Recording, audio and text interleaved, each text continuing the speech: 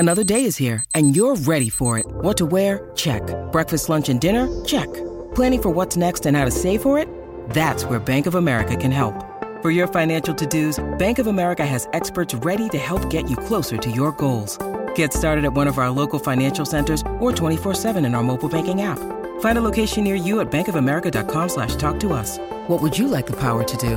Mobile banking requires downloading the app and is only available for select devices. Message and data rates may apply. Bank of America N.A., member FDIC. Ben O'Keefe and the social media abuse, the abuse at the ground, etc., has been a very hot topic on the wire. What are your views on this? Yeah, morning, Smithy.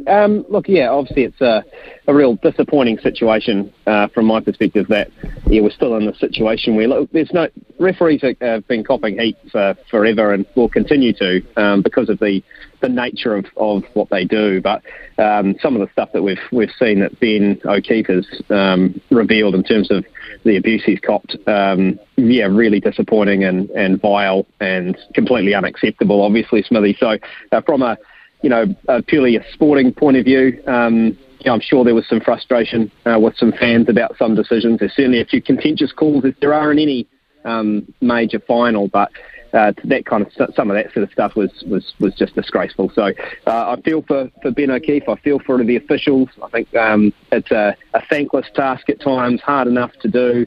At that level with so much at stake, obviously, a lot of emotion comes into it. But I'd like to think we could have robust discussions about officials without getting into that kind of that mud.